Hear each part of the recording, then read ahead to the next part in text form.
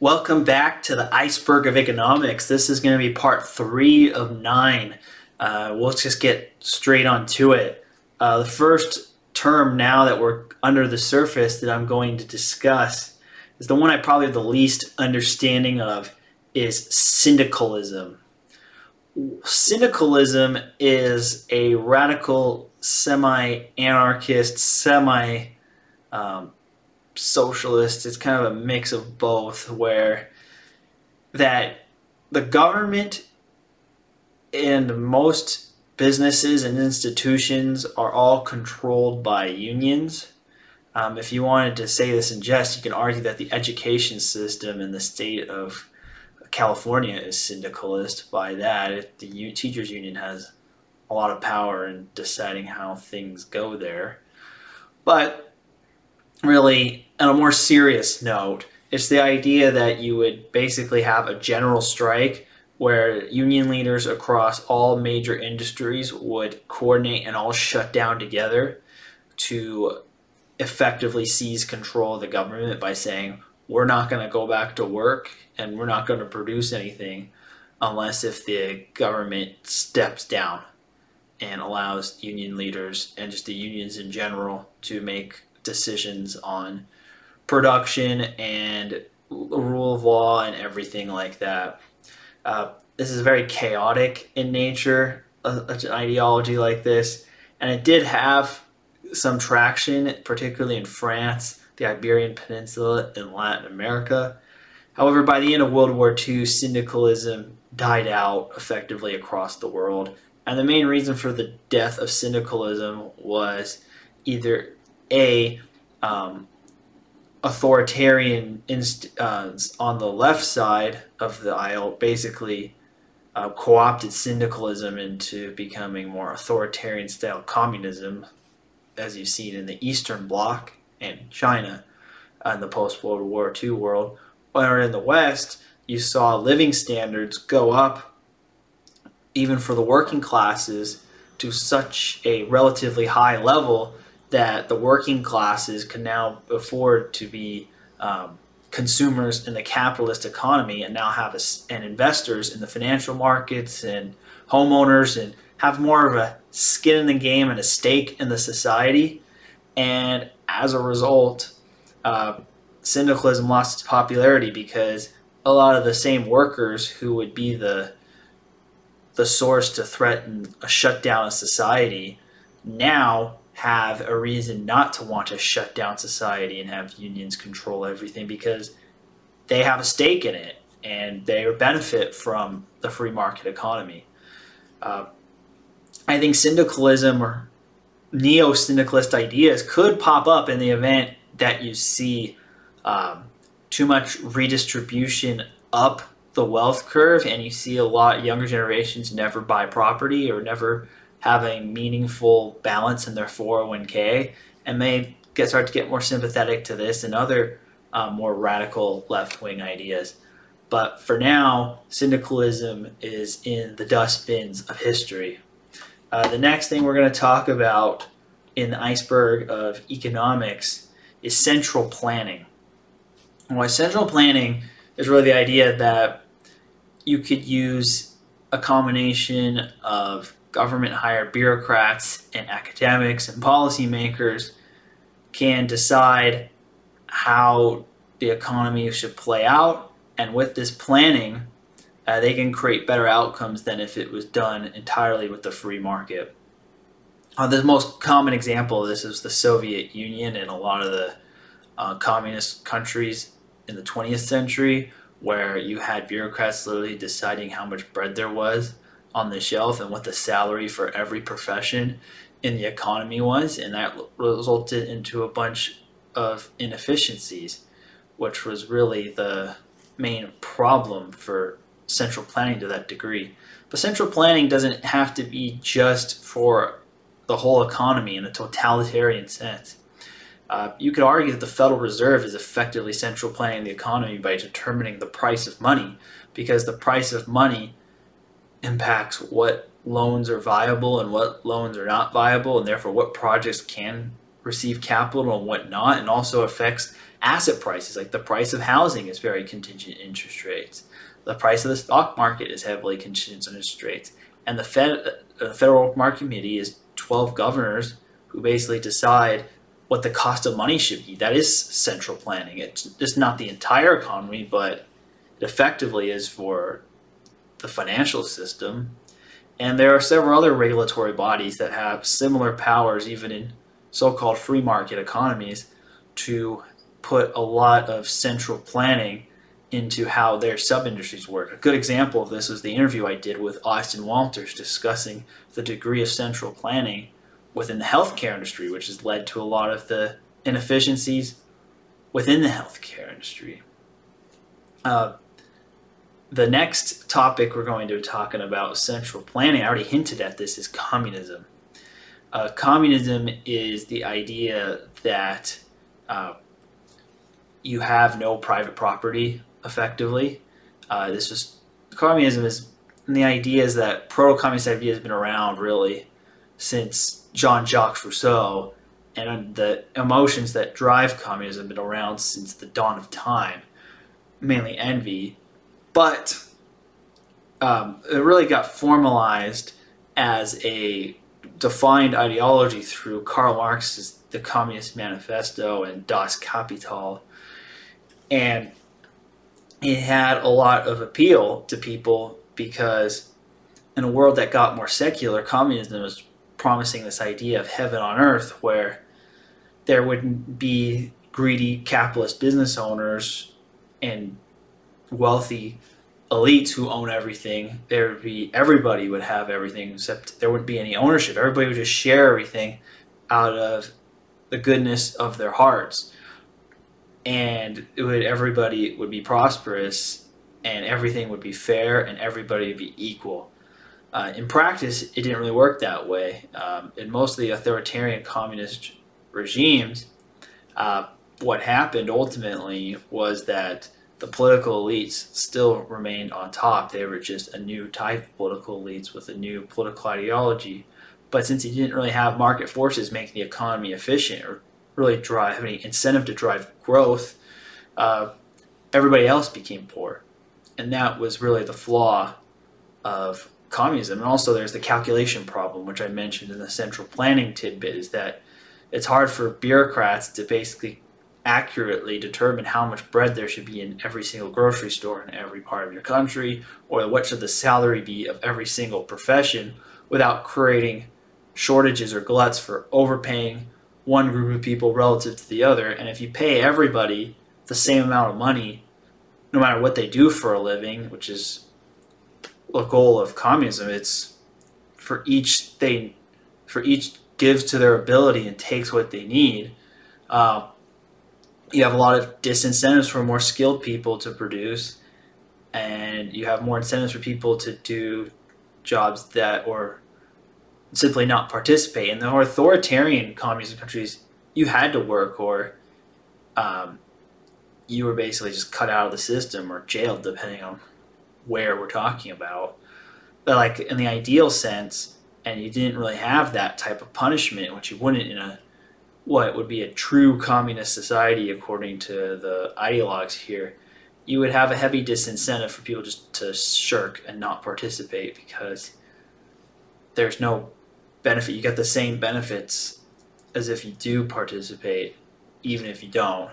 And that's also one of the flaws of communism. So yeah, this ideology was most popular in countries with very stratified social hierarchies where they accelerated quickly to the market economy before they switched to communism, and there's a lot of disruptions and there were a lot more losers than winners, and they used this collective force to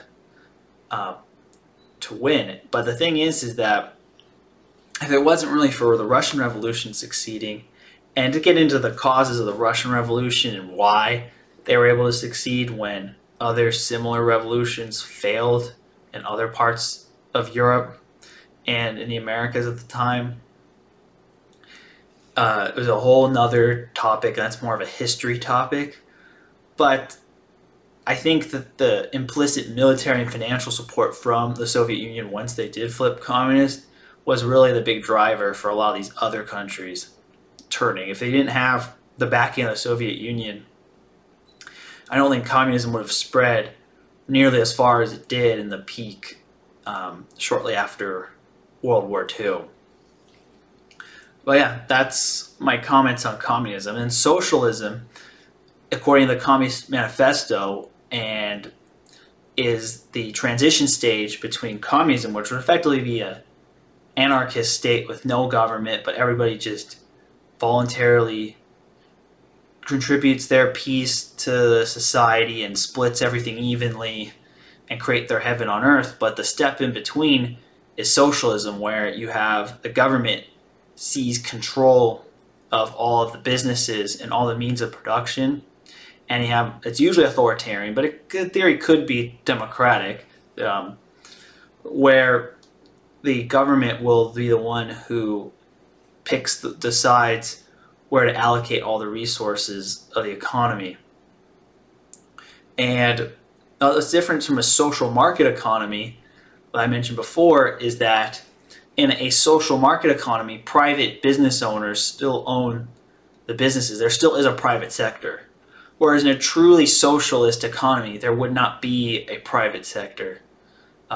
Everything would be effectively controlled by the state and owned by the state. And this would just be a transition that the state would do this until people got used to this new system, and then gradually the state would deteriorate and people would naturally just be adapted to a more communist mindset, and it's become self-sustaining. Like by this definition of socialism, a lot of the communist bloc during the Cold War was effectively socialist. Democratic socialism is really social market economy.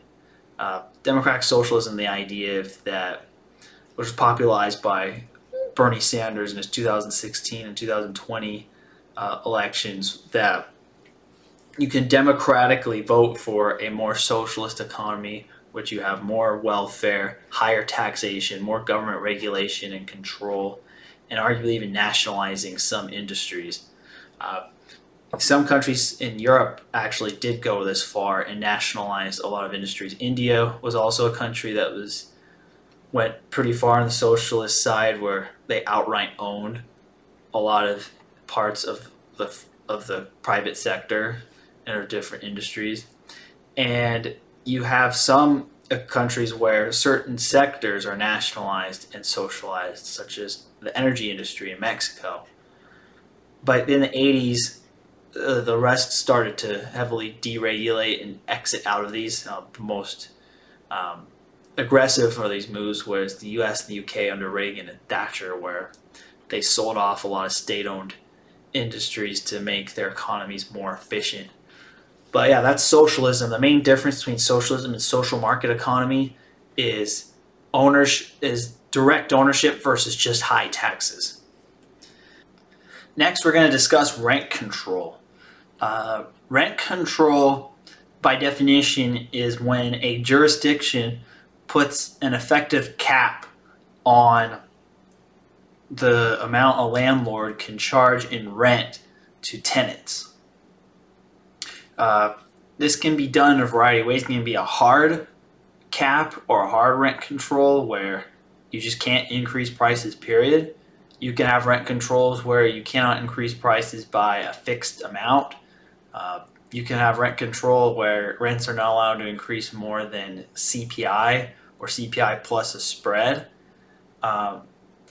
Or you can have just a maximum of what you can raise it by that's fairly high, which diminishes the power of rent control.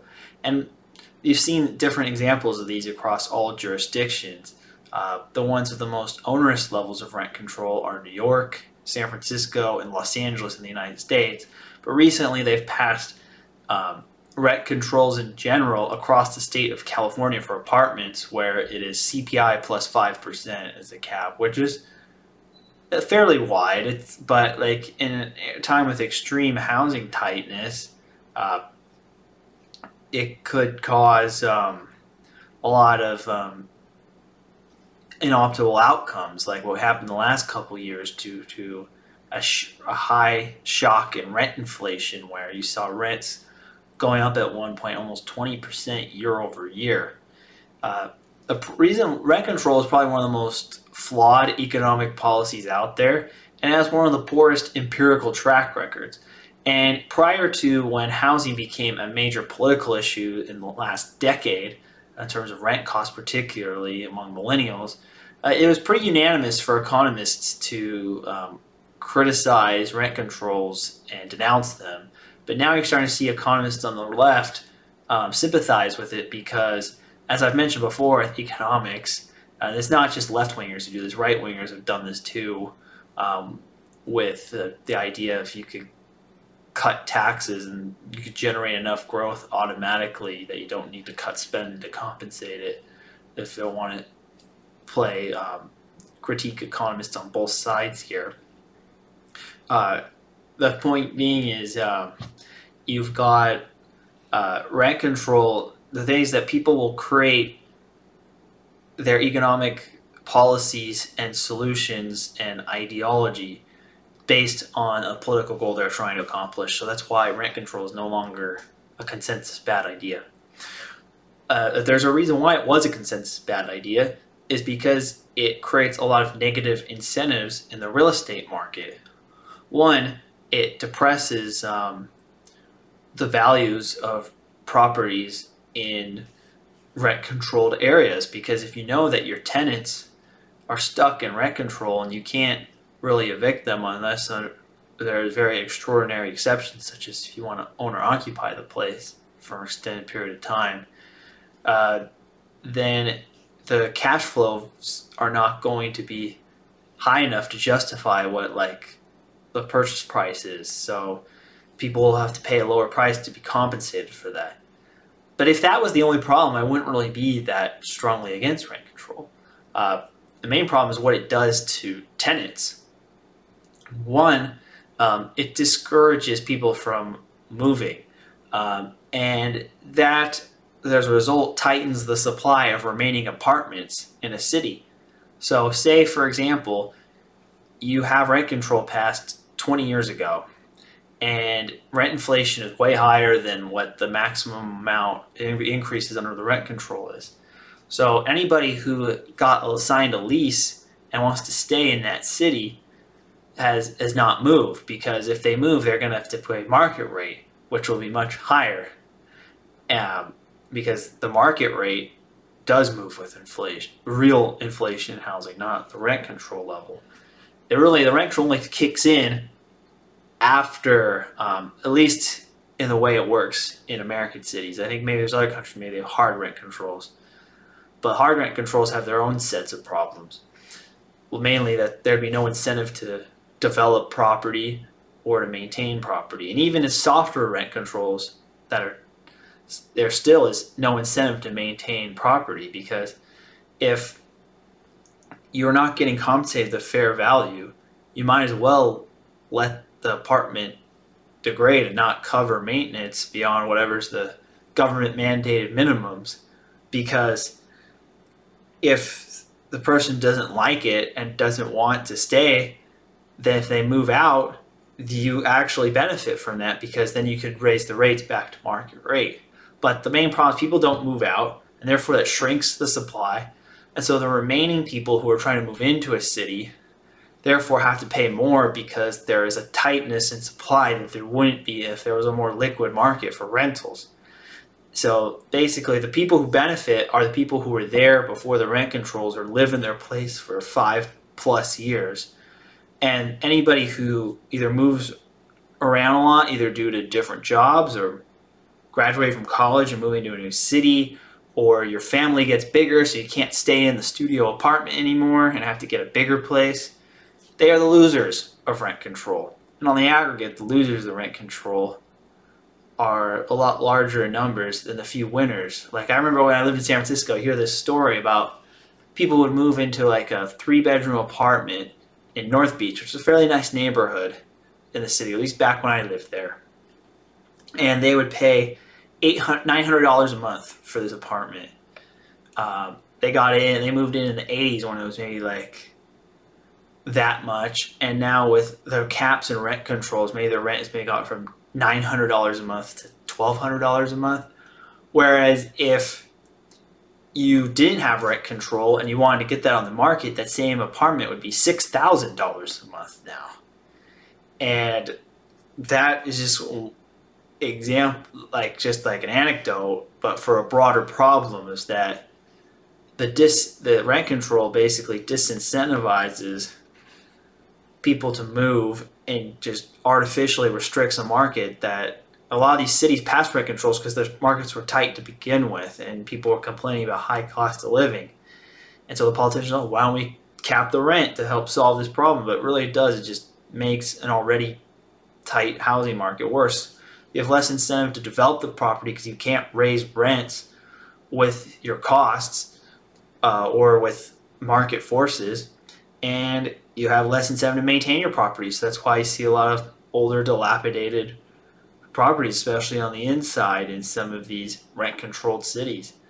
So overall, it's an idea that comes from the right place in the heart, but practically just doesn't work. Next one I'm going to talk about is full reserve banking.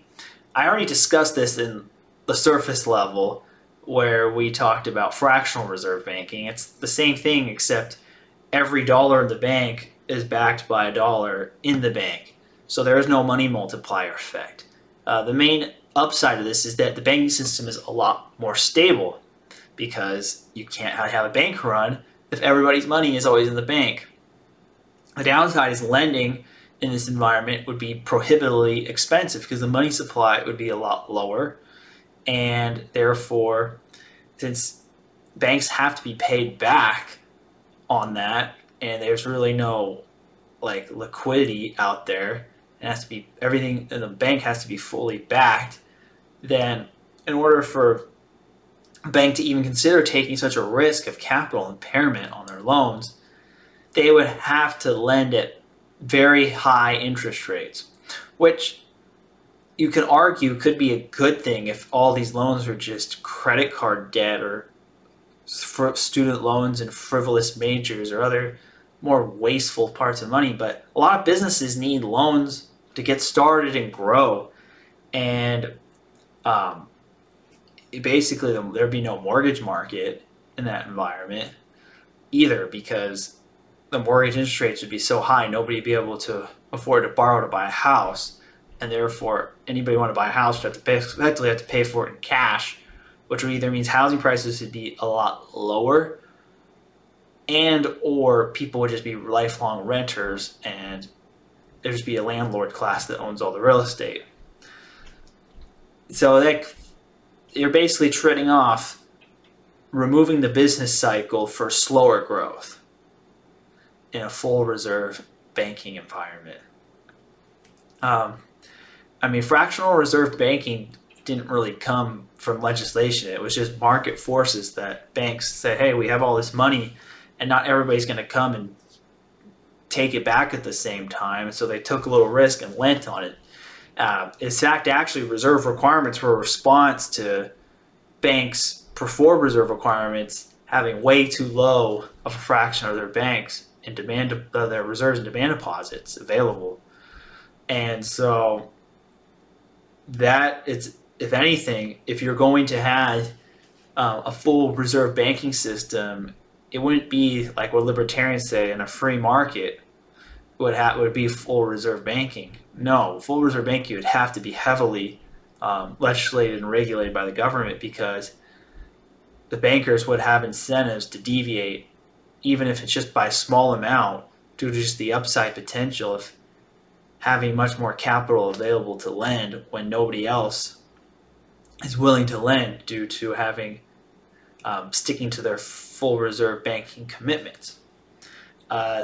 The next one I'm going to talk about is environmental economics, which is kind of the same idea as green growth. It seems like a lot of these on the iceberg is really just talking about economic theories to justify factoring in the negative externalities of the environment and climate change. And that's what environmental economics is. It talks about how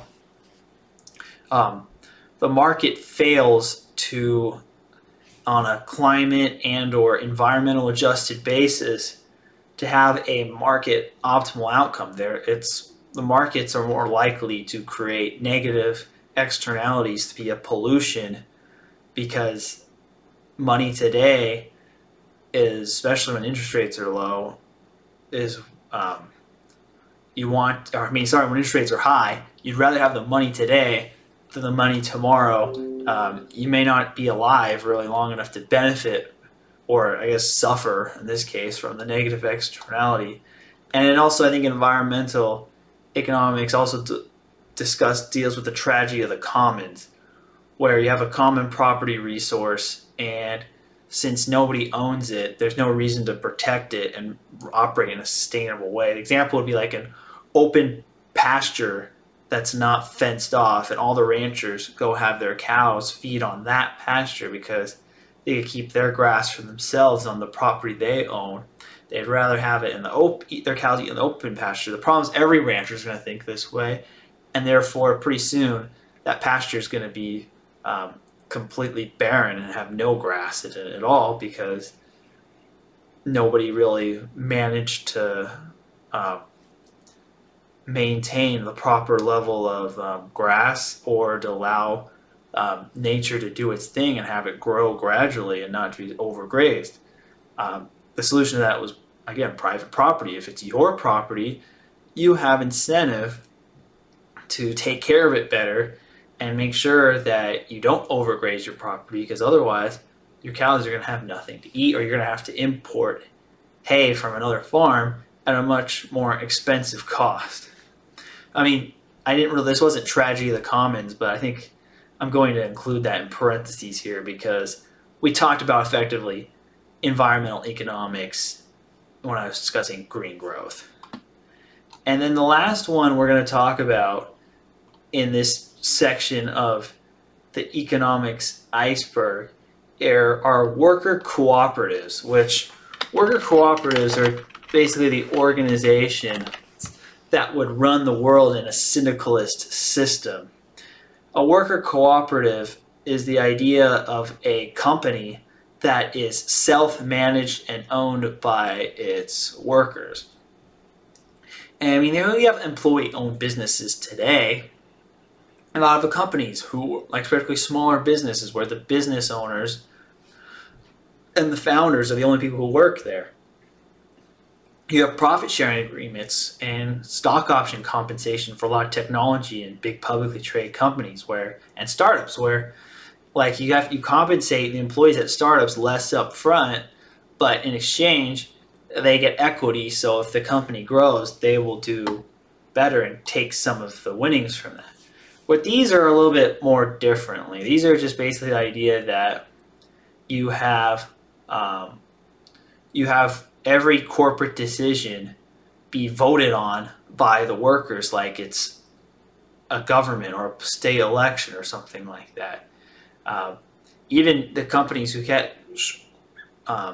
give corporate stock options and stock to the compensation to their employees do not give enough that they have enough shares to really influence policy. Whereas in a worker cooperative, in the old school sense of it, it would literally just be divided evenly by all the workers. There wouldn't really be management, or if there was, it would be like a politician they're elected in elections for a fixed term, and they would do what in the best interest of the workers.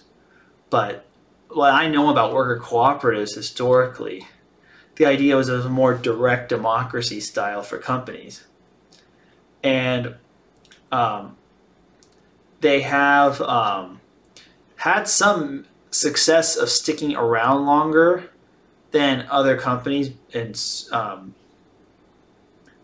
because they're less likely to vote on, not because necessarily they're better, but they're less likely to vote on approving themselves being acquired. And usually in acquisitions, you have layoffs of redundant workers. So you could see why a worker cooperative would vote against its company being acquired, because some of the synergies would be those workers losing their jobs. And then you also probably have you have lower pay gaps in worker cooperatives than you do in traditional companies as well. Um, Mainly because, again, since people are voting on pay and voting on every major decision, people aren't going to vote for management to have excessively higher pay than they are, uh, because why would you do that? Like, you see how unpopular it is to raise salaries for congressmen in the United States. You can see how that work on a business level too. Um, and so, yeah, the reason why, again, these don't really work that well is because they're not really, it's hard to make longer term strategic decisions. And this is also the flaws of public companies who have to report earnings every quarter, have similar pressure from their shareholders. If you have everything voted on election for the workers, and there's also an agency problem. Even if the workers are shareholders, the workers have different interests than what would be a for-profit shareholder would, and those conflict of interest really hold back worker cooperatives. It's probably why you don't see that many like major large worker cooperatives in the modern era.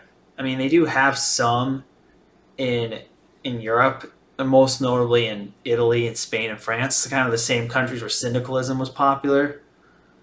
But yeah, I mean, they're generally not major movers and shakers in the business world, and they're not really the source of dynamic growth startups, or not really worker cooperatives either. But yeah, if it's a very well established industry with not too much growth, they could work. But again, you're trading off, similar to social market economy, you are trading off upside potential and long-term thinking in exchange for worker harmony and more social stability, or just less tension between workers in management and workers amongst themselves. That concludes part 3. Well, now we're going to keep getting deeper.